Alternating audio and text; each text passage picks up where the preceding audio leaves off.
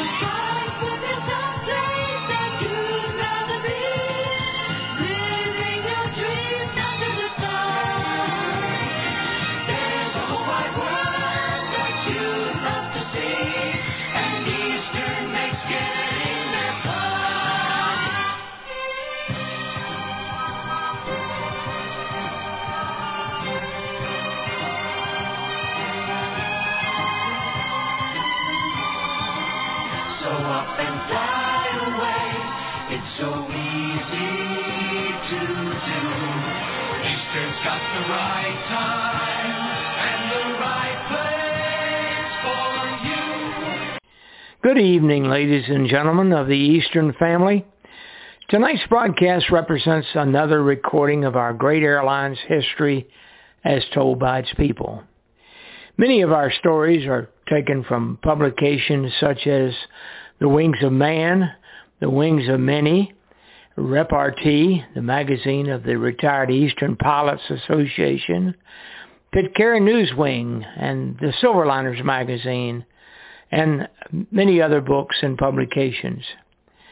The jacket or dust cover, as it is sometimes referred to, of the Wings of Man book, which we find many of our stories, states the dedication of the book. It reads, in January 1991, Eastern Airlines, once among America's oldest and largest U.S. airlines, ceased operations. This book recalls some of Eastern's proud history, full of aviation firsts, including the legendary air shuttle between New York, Boston, and Washington, routes to Florida, the Caribbean, and Mexico, and the launching of the Boeing 727 and 757 aircraft. Eastern was also a launch customer of the Lockheed L-1011 TriStar and introduced the Airbus A300B, the world's first wide-bodied twin in the United States. During its storied life, Eastern cared for numerous celebrities aboard its famous restaurant flights, replete with Rosenthal china, laden with sumptuous food, and accompanied by beverages. The future president, John F. Kennedy, was photographed being boarded on a stretcher on an Eastern Constellation at Logan Airport, attended faithfully by Eastern stewardesses. First Lady Jackie Kennedy chose Eastern to fly to Acapulco, with Babe Ruth and Muhammad Ali were frequent customers. The list is endless. In 1973, President Richard Nixon awarded Eastern service to the Caribbean islands with its acquisition of Caribair. The airline created a luxury hotel affiliation with Lawrence Rockefeller in Puerto Rico and the Virgin Islands through Rock Resorts. In addition, Eastern laid the foundation for airport security as we know it today, and supported troop movements during World War II and Vietnam. Eastern was the official airline of Walt Disney World. This unique book features many other significant events written by former employees and friends of the airline, joining together again to record for posterity their fond remembrances of the airline. Wonderful photographs from Eastern's archives, as well as those shared by those who wrote about their experiences with the airline, provide the perfect complement.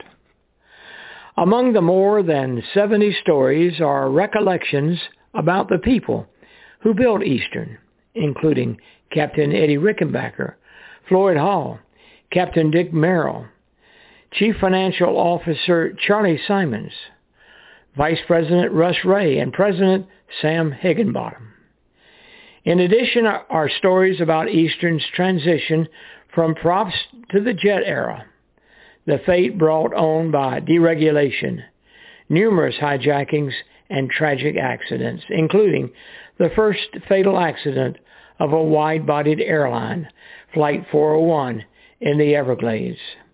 Also included are recollections of the inauguration of Eastern's Latin America and London routes. Finally, the personal recollections of flight attendants, pilots, and rank-and-file employees from a variety of departments and job functions are featured, many of which have never been previously told.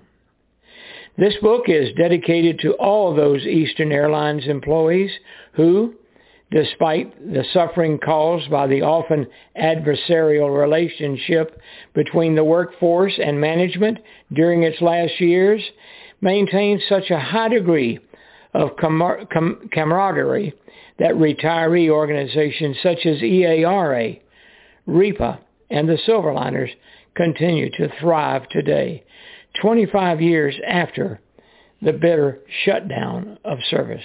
Now, here to read additional stories from this book and other publications that we mentioned are Harry and Linda Lindquist. Harry was a former pilot crew scheduler.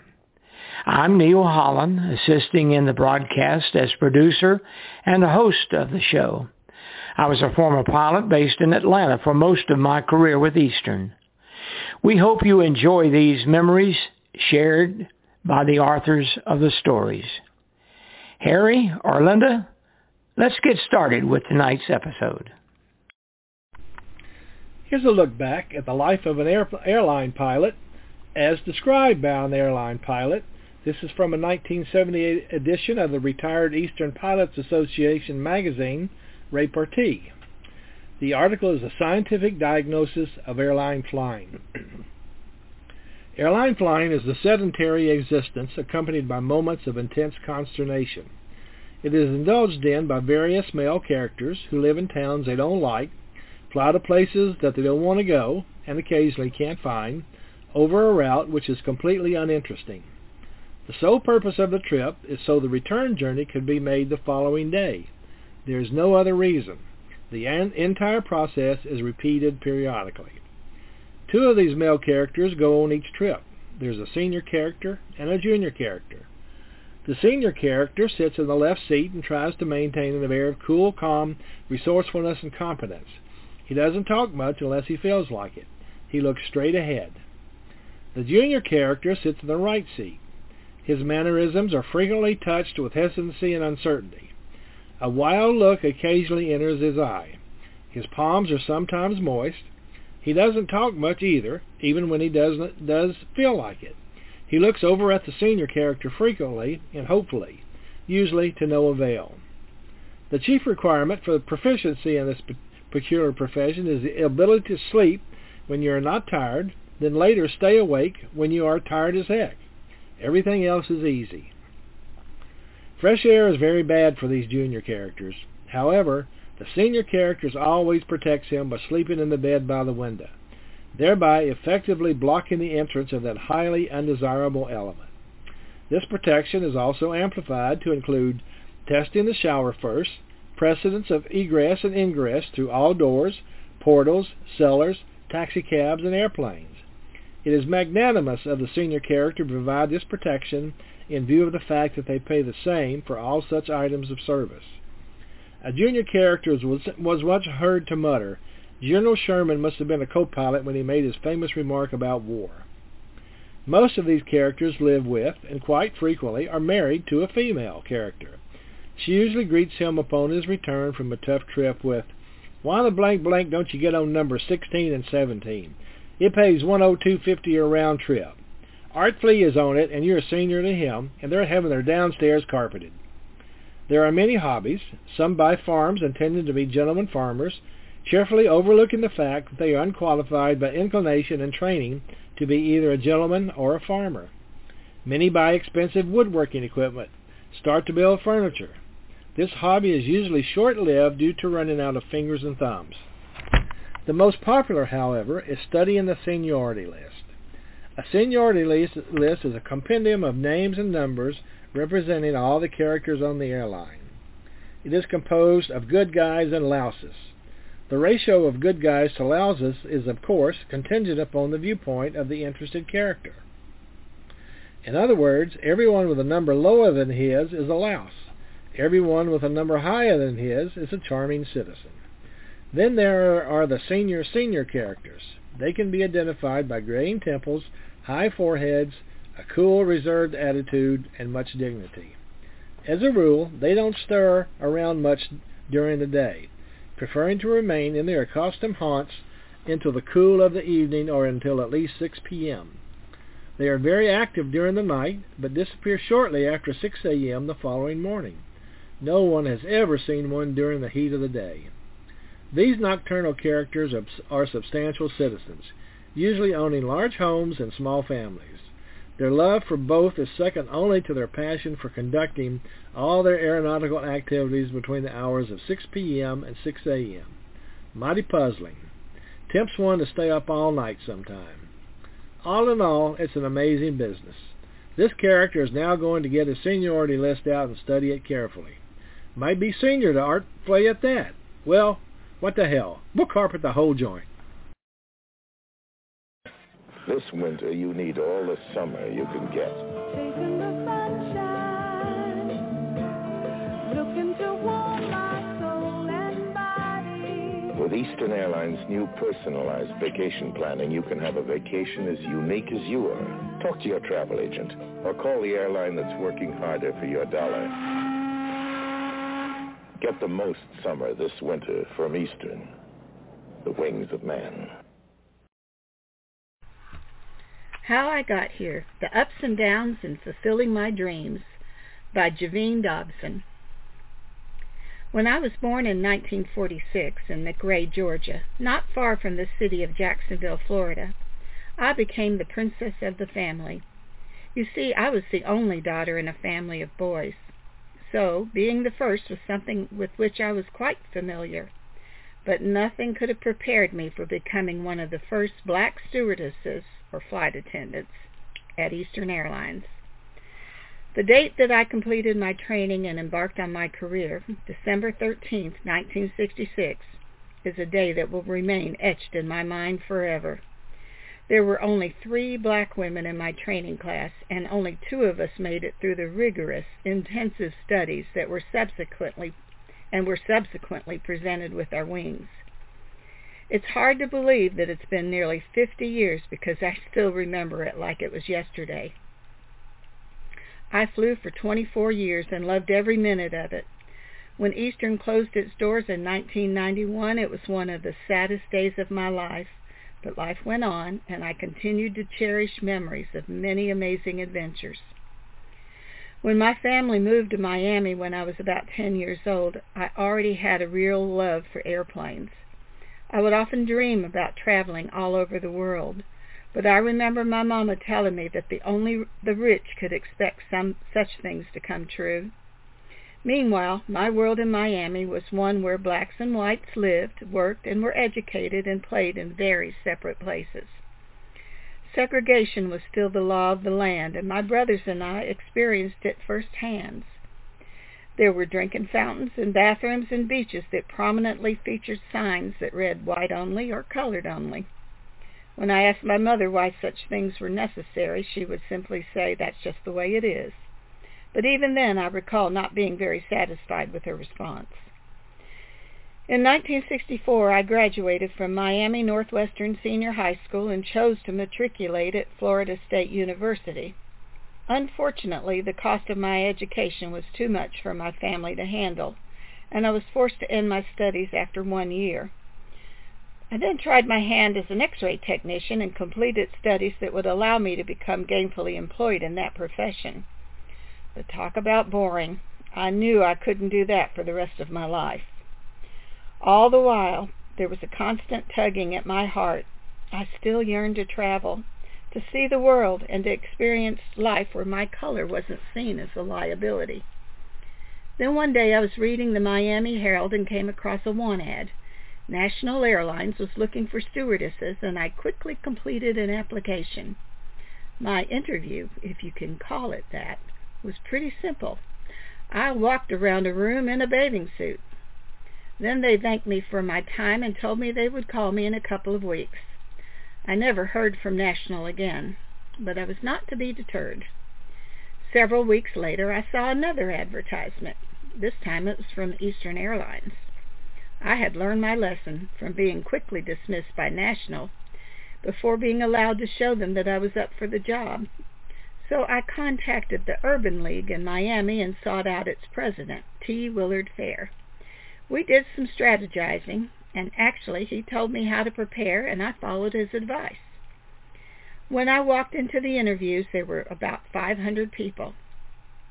But I was strangely confident. What amazed me most was seeing so many beautiful women all in one place. There were very few women of color, but I didn't care. I took a deep breath, prayed to my God, and waited. Finally, they called my name, and the interview process began. Again, I was asked to put on a pair of high-heel shoes, a pillbox hat, and to walk across the room. I think I must have glided, and I remember that they looked up in surprise, seeing that I had grace, poise, and an air of elegance. Yes, my mother had taught her baby girl how to be a lady. When asked why I wanted to become a stewardess, I said that I loved people, and I believed that I had the kind of personality that made others feel comfortable. And I believe that has always been one of my more positive traits. I also emphasized that I got along well with just about everyone. Finally, I shared a more personal reason, that I wanted to realize my dream of traveling all over the world, and I was determined to smile my way from one country and continent to another. I made the cut, and soon I began the grueling training class, 8 hours a day, 5 days a week. We were constantly checked for whether our gloves were white, if our shoes and nails were polished, and if our hair was stylishly coiffed.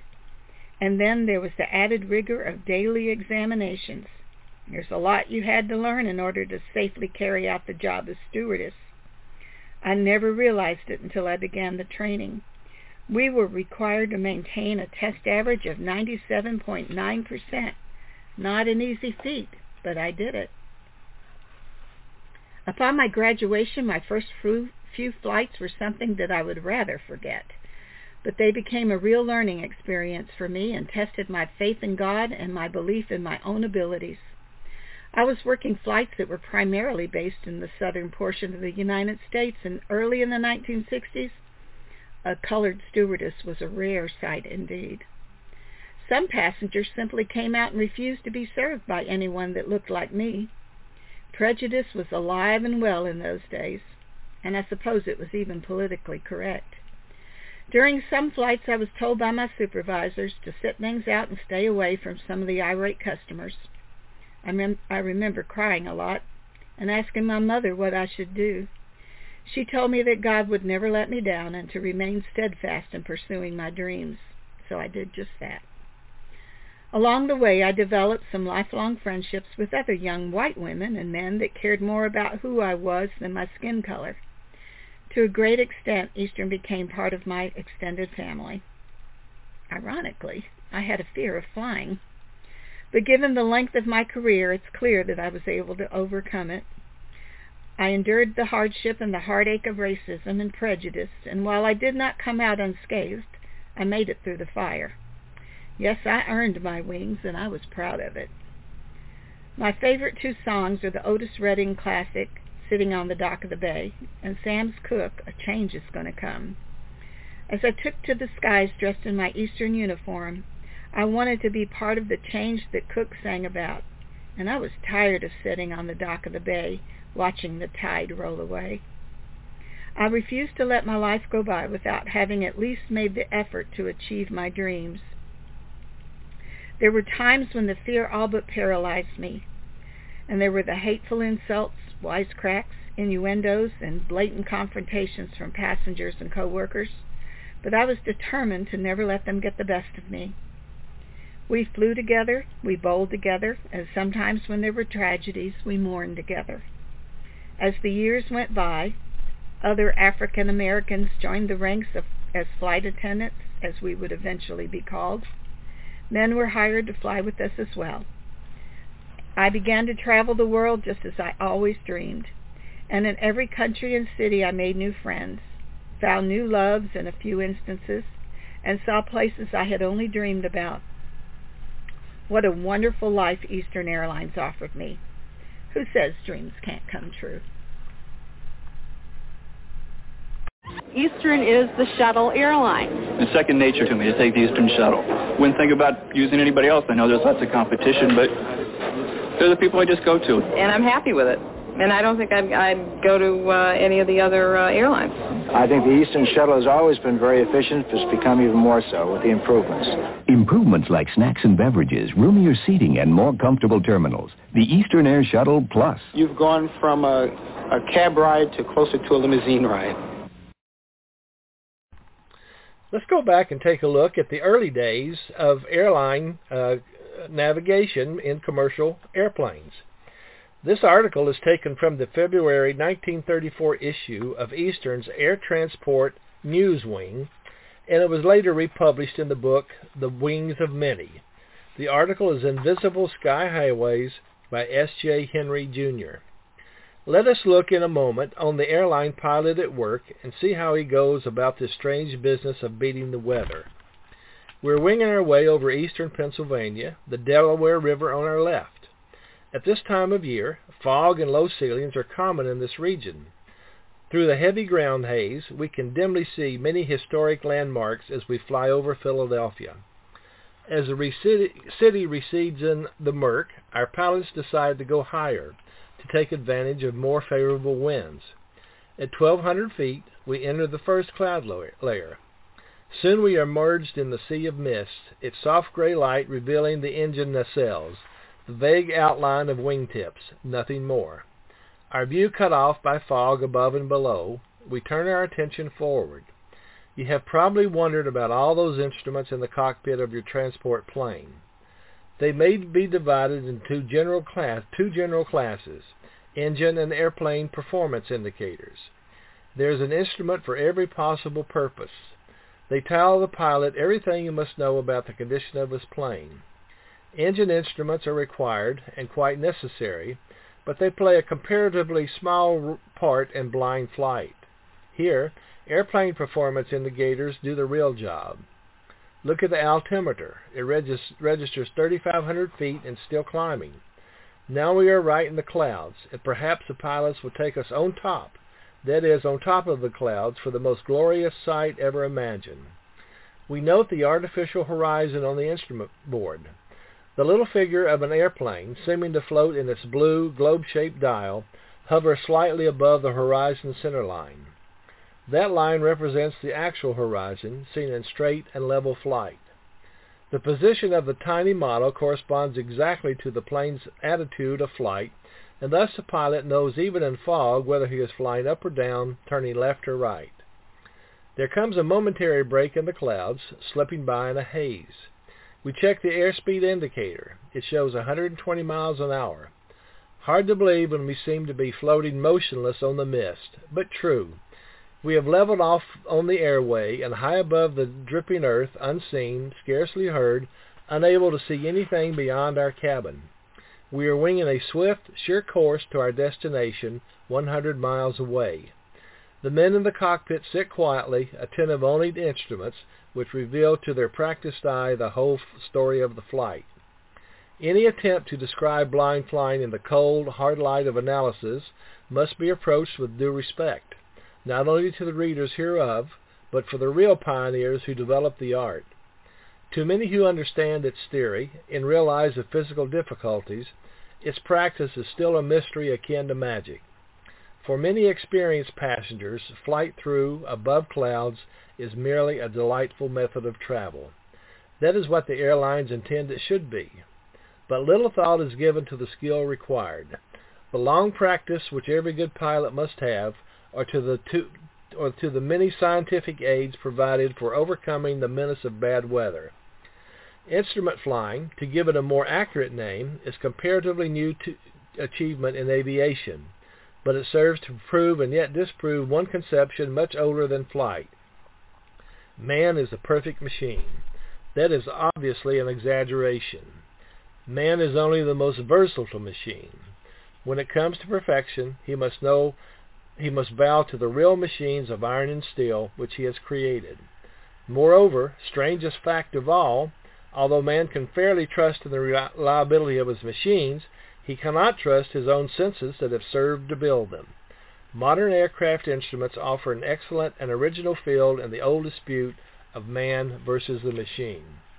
Pilots who know their planes far better than you know your car will tell you that when flying blind, manufactured instruments are superior to man.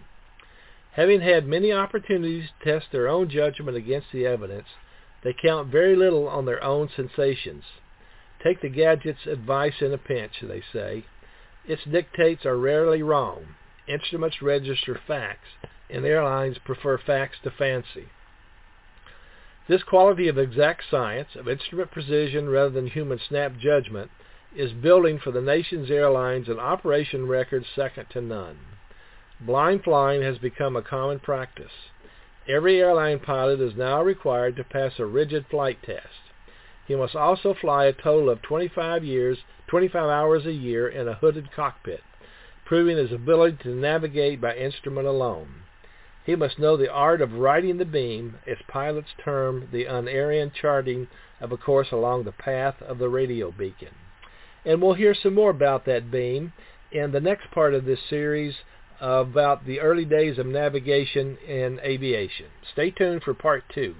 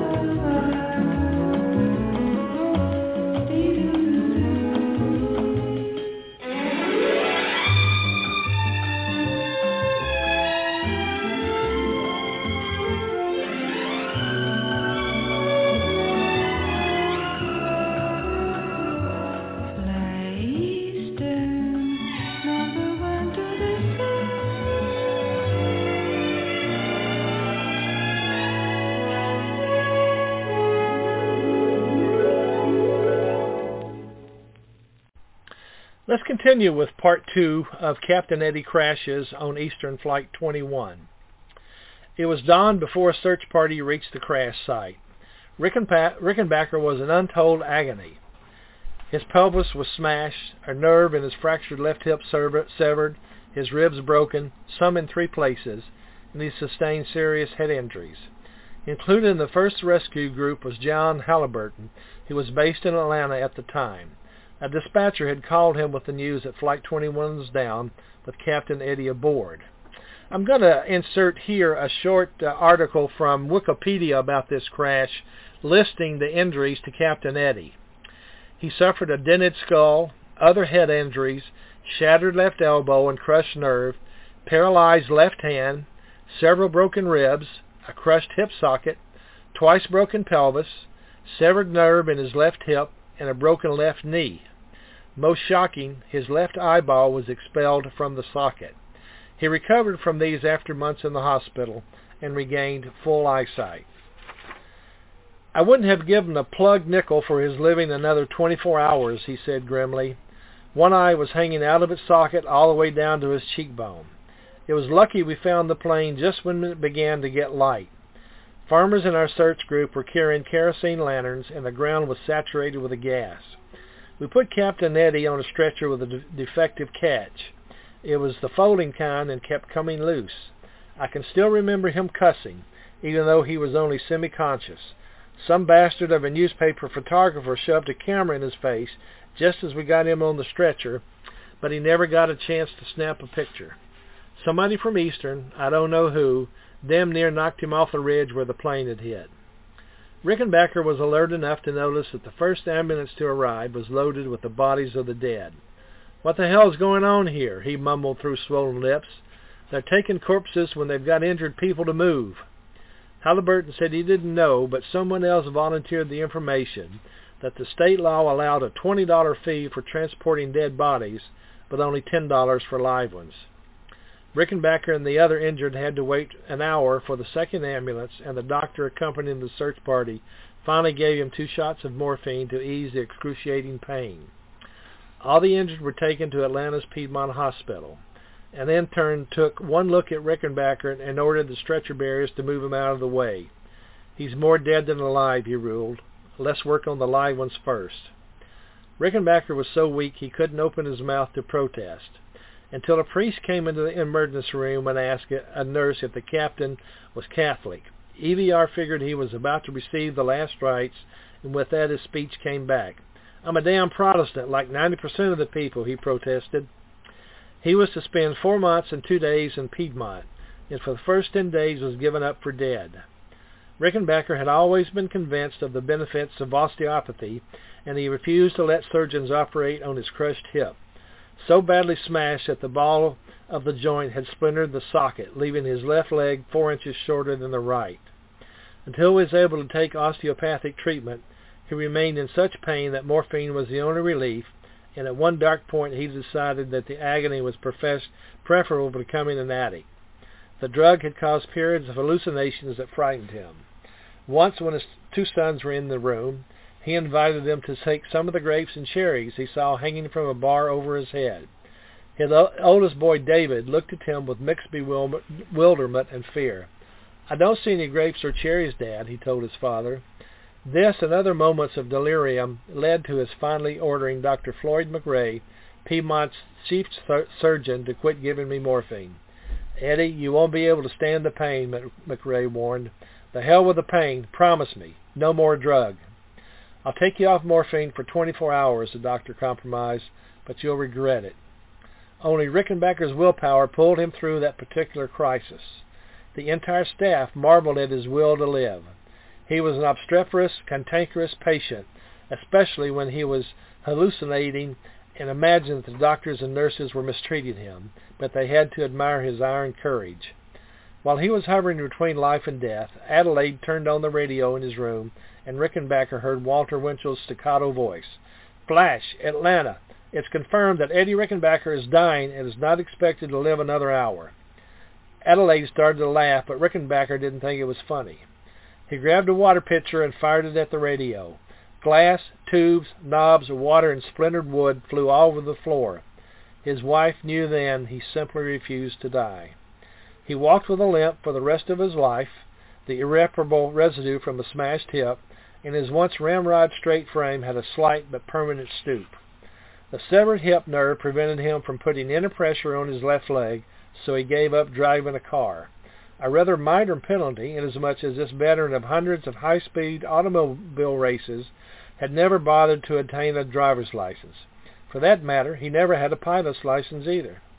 His convalescence took longer than he expected or wanted. He had hoped to go back to work full-time by September, but he was constantly in pain, and not until late fall was he able to go to his office for even a few hours a day. The telephone became his only contact with the airline during the long summer, and he talked frequently with Brattain and Shannon, who kept him posted on problems, programs, and policy decisions. Most of the latter, it must be added, being kept on the back burner until his return. I would have to say Captain Eddie was a tough old bird. Come with us to a place where the cold ends and the warm begins. Eastern's Winter Wonderland.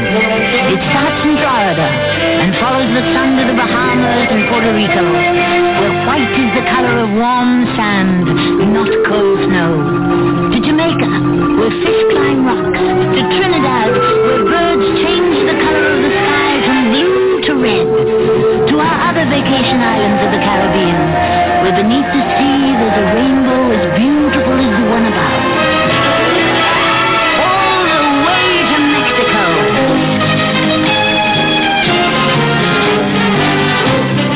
The people of Eastern Airlines know more about this winter wonderland than anyone. We fly to more places here than anyone, so you gotta believe we'll find the place and price that's right for you. Come, Eastern's Winter Wonderland is waiting. Let's continue our saga of Eastern Airlines during World War II. This will be the third and final part of this three-part series. For anyone assigned to the MTD, lasts for a few, the work hard and the hours long. A 15 or 16-hour day was the norm, not the exception. The flight crews didn't pull duty to that extent, but they had their own brand of fatigue and tension. No pilot who ever flew the Natal Ascension leg can ever forget the difficulties of finding a dot in the middle of the ocean, with no other land within 700 miles and the nearest alternate landing strip at least 1,000 miles away. Navigation was celestial and by dead reckoning, plus, on more than one occasion, the power of prayer. A mistake of a couple of degrees meant a flight would miss ascension and make a ditching inevitable. But even this strain was no worse than over the rest of the route, where a forced landing gave one a choice between the ocean and the jungle. But there were compensations, the chief one being the knowledge that MTD was not only a way to help win the war, was infinitely better than getting shot at. Plus the discovery so many provincially smug Americans had made when exposed to life in other than a prosperous democracy. There is a human urge for dignity and pride, no matter how primitive or uneducated a man may be. The MTD contingent met such people and gave them dignity through jobs. The station managers, whose chief duty was to serve as liaison men between the airline and the Army, hired South American natives for about 30 cents a day. To many of them, the pay was secondary to the satisfaction of working around airplanes. It gave them a sense of responsibility and importance they had never known before, and quite possibly would never know again. Wooten remembers one tall, dark-skinned native who seemed lackadaisical until the station manager gave him a title, Jefe dos los Lavatorios. From then on, he literally strutted through his chores, menial though they were. His translated title was Supervisor of Lavatories, which meant that, like David Rickenbacker, he was cleaning the honey buckets. At Borkenfeld, a young Puerto Rican was assigned the task of waking up the flight crews overnighting in the barracks. Some of them, worn out by hours of tough flying, would have slept through a major earthquake. The youngster would shine a flashlight in their faces and shake them until they opened their eyes, but this often proved inadequate. A weary pilot would fall back to sleep after the boy left, and then would blame him for almost missing his flight. A few such scoldings forced him to take drastic action. He would draw up a list of those to be awakened, and the next morning, and take it with him when he made his before dawn rounds. The minute a pilot stirred into semi-consciousness, the boy would deliver the one English sentence he had memorized. "Sign the paper." The flashlight stayed on until his bleary-eyed man had signed next to his name, and if he went back to sleep, the alarm clock was in the clear of any negligence. Eastern C-46s hauled anything that could be fitted into a commando's cavernous, dirigible-shaped hulk, including, on one occasion, a disassembled Army observation plane. The cargo ranged from a $750,000 cash payroll to medicine, vaccine, and blood plasma. The story of World War II was written as the MTD manifest. Cryptograph machines, spare engines, ammunition, guns, food, mail, soap, and technical specialists whose presence was needed in some combat zone in a hurry. One flight carried railroad engineers bound for Iran, and another had aboard sappers, men trained to detect landmines. The return flights didn't come back empty. They hauled mica and quartz crystals from Brazil to the U.S. when a shortage of these critical materials threatened to halt production of radio and radar tubes. They flew tons of crude rubber, captured German equipment to be tested and evaluated by U.S. ordnance experts, and Army ferry pilots going back to pick up more planes. The latter often performed their ferrying operations over Eastern's MTD route, but their safety record was alarming. They were young and inexperienced with very little instrument training, and for a time scores of them were victims of violent and usually unexpected tropical storms they were ill-equipped to handle. Army officials discussed the problem with MTD personnel, and the result was the use of Eastern's planes as weather ships. Many southbound flights began carrying Army weather observers, radioing their first-hand en route weather information back to ferry bases. If there was no Army observer aboard, EAL's own radio operators provided weather data to military aircraft in the area, and if a ferry pilot needed an up-to-date report, he could call the nearest Eastern plane. In only 2 weeks after the program went into effect, the ferry accident rate dropped dramatically and stayed low for the duration of ferry operations over the route.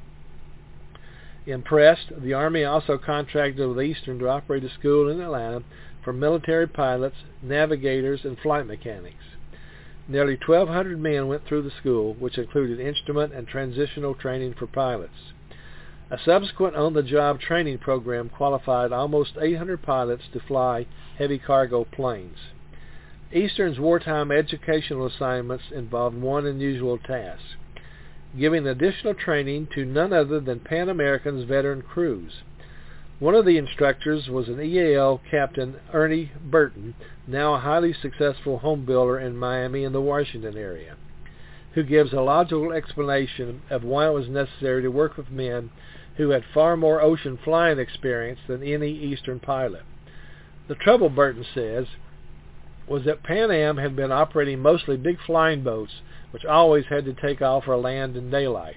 Nothing was more dangerous than moving a seaplane in water at night where you might never see a half-submerged log. The Pan Am guys were damn good, but few of them had done much night flying, and for the very reason they hadn't had a great deal of instrument experience. When the war came and Pan Am began operating its own military cargo missions with land planes, we had to teach their crews a few things in operational areas with which they were unfamiliar. It was no reflection on Pan Am, just a fact of life they had to face. More than the MTD went to war from Eastern, of course. By 1944, there were more than 800 employees in uniform, not including the Military Transport Division. The first Gold Star went up in memory of Roger Owen, 27, a former reservations clerk in New York who was killed in combat while with the Royal Canadian Air Force. By the end of the war, EAL's Gold Stars totaled 42. After a long business trip, the last thing you need is a hassle at the airport. That's why Eastern has one-time check-in. It's like going from the curb directly to your plane, because Eastern can give you boarding passes for your entire trip the first time you check in. One-time check-in. Eastern's way of wishing you many happy returns. At Eastern, we earn our wings every day. Do you ever get a craving for a candy bar? Say in particular, a Three Musketeers bar. Now, what's a Three Musketeers cost these days at the store? Maybe $1.25? What did the Three Musketeers bar cost back in the 1970s? Maybe a quarter? Well, this Three Musketeers bar was worth a lot more than that. It was actually worth the lives of 87 passengers and 5 crewmen. Let's hear this story. This is from the book The Wings of Man. It was by J.P. Vandersloot. It's entitled A Shuttle Flight That Could Have Ended in Disaster. Eastern Airlines began to acquire jet aircraft in the 1960s, which meant it had an excess of prop-driven aircraft. The president of Eastern, Malcolm A. McIntyre, came up with an interesting idea. He proposed an air shuttle operation between New York and Boston and New York and Washington. Airplanes would leave on the hour with no reservations required, and tickets would be paid for on board. The aircraft, 95-seat Lockheed Super Constellations, were first used on the shuttle. Uniquely, if 96 people showed up for a flight, another aircraft and crew were available to carry that person to their destination. Also, if the aircraft was filled before departure time, it would leave early, and a second section would leave at the publicly scheduled. During busy times, it was not unusual for 3 sections to be flown. Of course, to keep aircraft and crews balanced at each terminal, it required standby crews and aircraft that often ferried empty to have the equipment and crews available for extra sections. Normally, New York would have between 6 and 8 standby crews and aircraft. This service was very popular with businessmen traveling between the 3 cities. The Eastern Air Shuttle continued until sold to Donald Trump in 1986. Late in the 1960s, Eastern had a rash of hijackings and installed metal detectors at the busiest gates and jetways. On a Sunday night late in the 1970s, I was flying a DC-9 on the air shuttle with co-pilot Bill Tieterman. We had made 1.5 trips to Boston, and we were scheduled to fly the 2200 shuttle to New York. On arriving in Boston, our normal gate was occupied by another aircraft, so we parked at a little-used gate. Upon deplaning, we took the air stairs on the jetway so we would not have to go by the passengers. We walked through the baggage area to operations. I was hungry, and I knew there was a candy vending machine there. After signing the paperwork, Bill and I went to get some Three Musketeers chocolate bars, but the machine was empty because it was Sunday. I said to Bill, let's go upstairs and hit the county candor the passengers use. There, I purchased my candy bar for 25 cents. As we walked to our gate past the passengers, we both noticed one with a hat and topcoat who looked like he was falling asleep on his feet. His eyes were closed, and he would start to fall over and then catch himself. It was September and very warm, and we remarked about the man as we boarded the jetway to the aircraft. At this time, we had to wear our hats and jackets any time within view of the passengers. After boarding our aircraft, I took off my jacket and hat and got into the left seat and put on my seat belt. The agent working the flight had not yet started to board the passengers. While I was sitting in the pilot's seat, something told me, Captain, you are responsible for this aircraft and all the souls on board. I got up, put my jacket and hat back on, and went into the terminal. For a few minutes, I studied the unusual passenger. The agent working the flight, who was preparing to load the aircraft, came up to me. I told him about this passenger, and he agreed he was acting strangely. Either he was sick, drunk, or on drugs, I thought.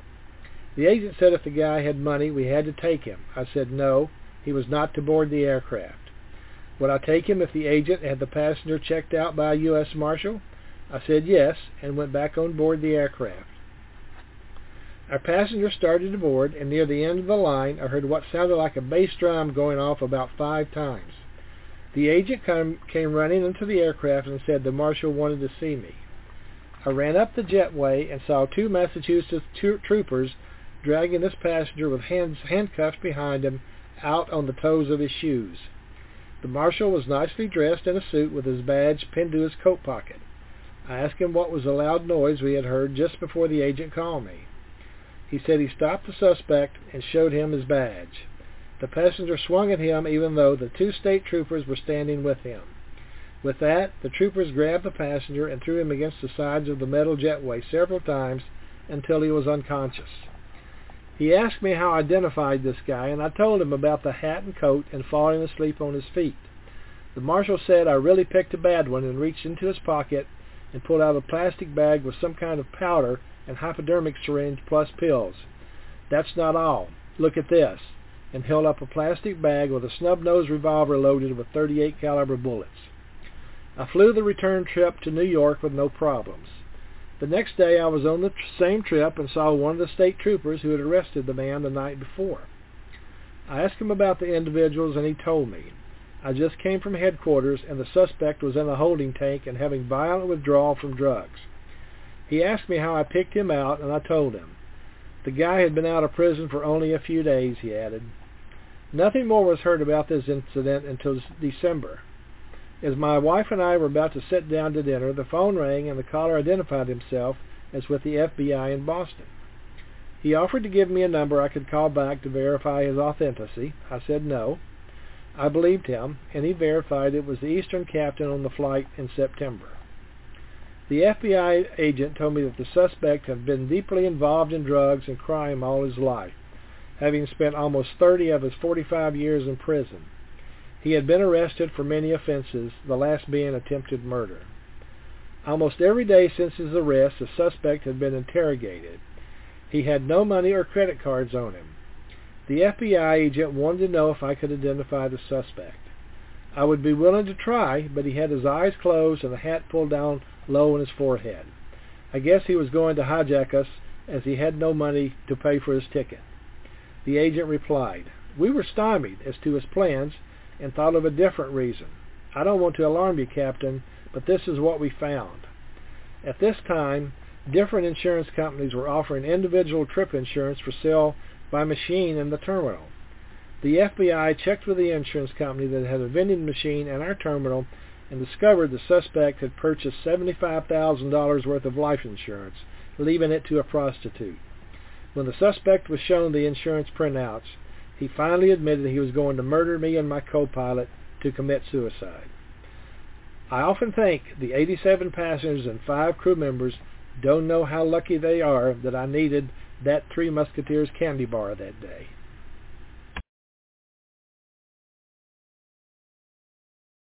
Eastern Airlines presents A Flight of Imagination to Walt Disney World Epcot Center. On an Eastern Super 7 vacation, a week here without airfare is as little as $156, including hotel, car, and more. How can we do this? Why, as the official airline of Walt Disney World, we can work a little magic of our own. Fly Eastern, America's favorite way to fly.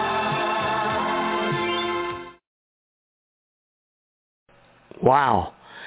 It's been another evening listening to the fascinating stories and memories of a great airline, Eastern. We have plenty more to come during this series of broadcasts, and we hope you are enjoying reliving the times we spent with this legendary company of men and women, keeping the great fleet of aircraft in the air and making it one of the largest carriers in the free world. There are so many stories still out there that we want to share with you. It can be one of your stories or memories if you would only tell us. You can do that by writing your story and emailing it to us so that it can be read during one of our future broadcasts. You can email it to eneilholland@yahoo.com. That's Neil, N-E-A-L, Holland@yahoo.com. And we'll do the rest. Of course, we'll let you know when it will be broadcast. You can also record it in your own voice and send to us at the same email address, eneilholland@yahoo.com. It must be sent in an MP3 file. Most computers will default recording the recordings in that format or a WAV file. These are the only 2 formats of voice recordings that our broadcasting server will accept. If you want more information about how to do the recordings, you can call me, Neil Holland, at 904-866-8114, and I'll be happy to walk you through the process. It's very easy, and you will be sharing more of your memories of our beloved airlines in our broadcast. You'll be taking part in telling the story of Eastern Airlines. Well, that's about all we have for you tonight. And on behalf of Harry, Linda, and myself, we hope you'll be back for more memories of a great airline, Eastern, next week at the same time, 8 p.m. Eastern Daylight Time, and station blogtalkradio.com/Captain Eddie, CAPTEDDIE. Now, good night, Eastern family. We'll see you next week.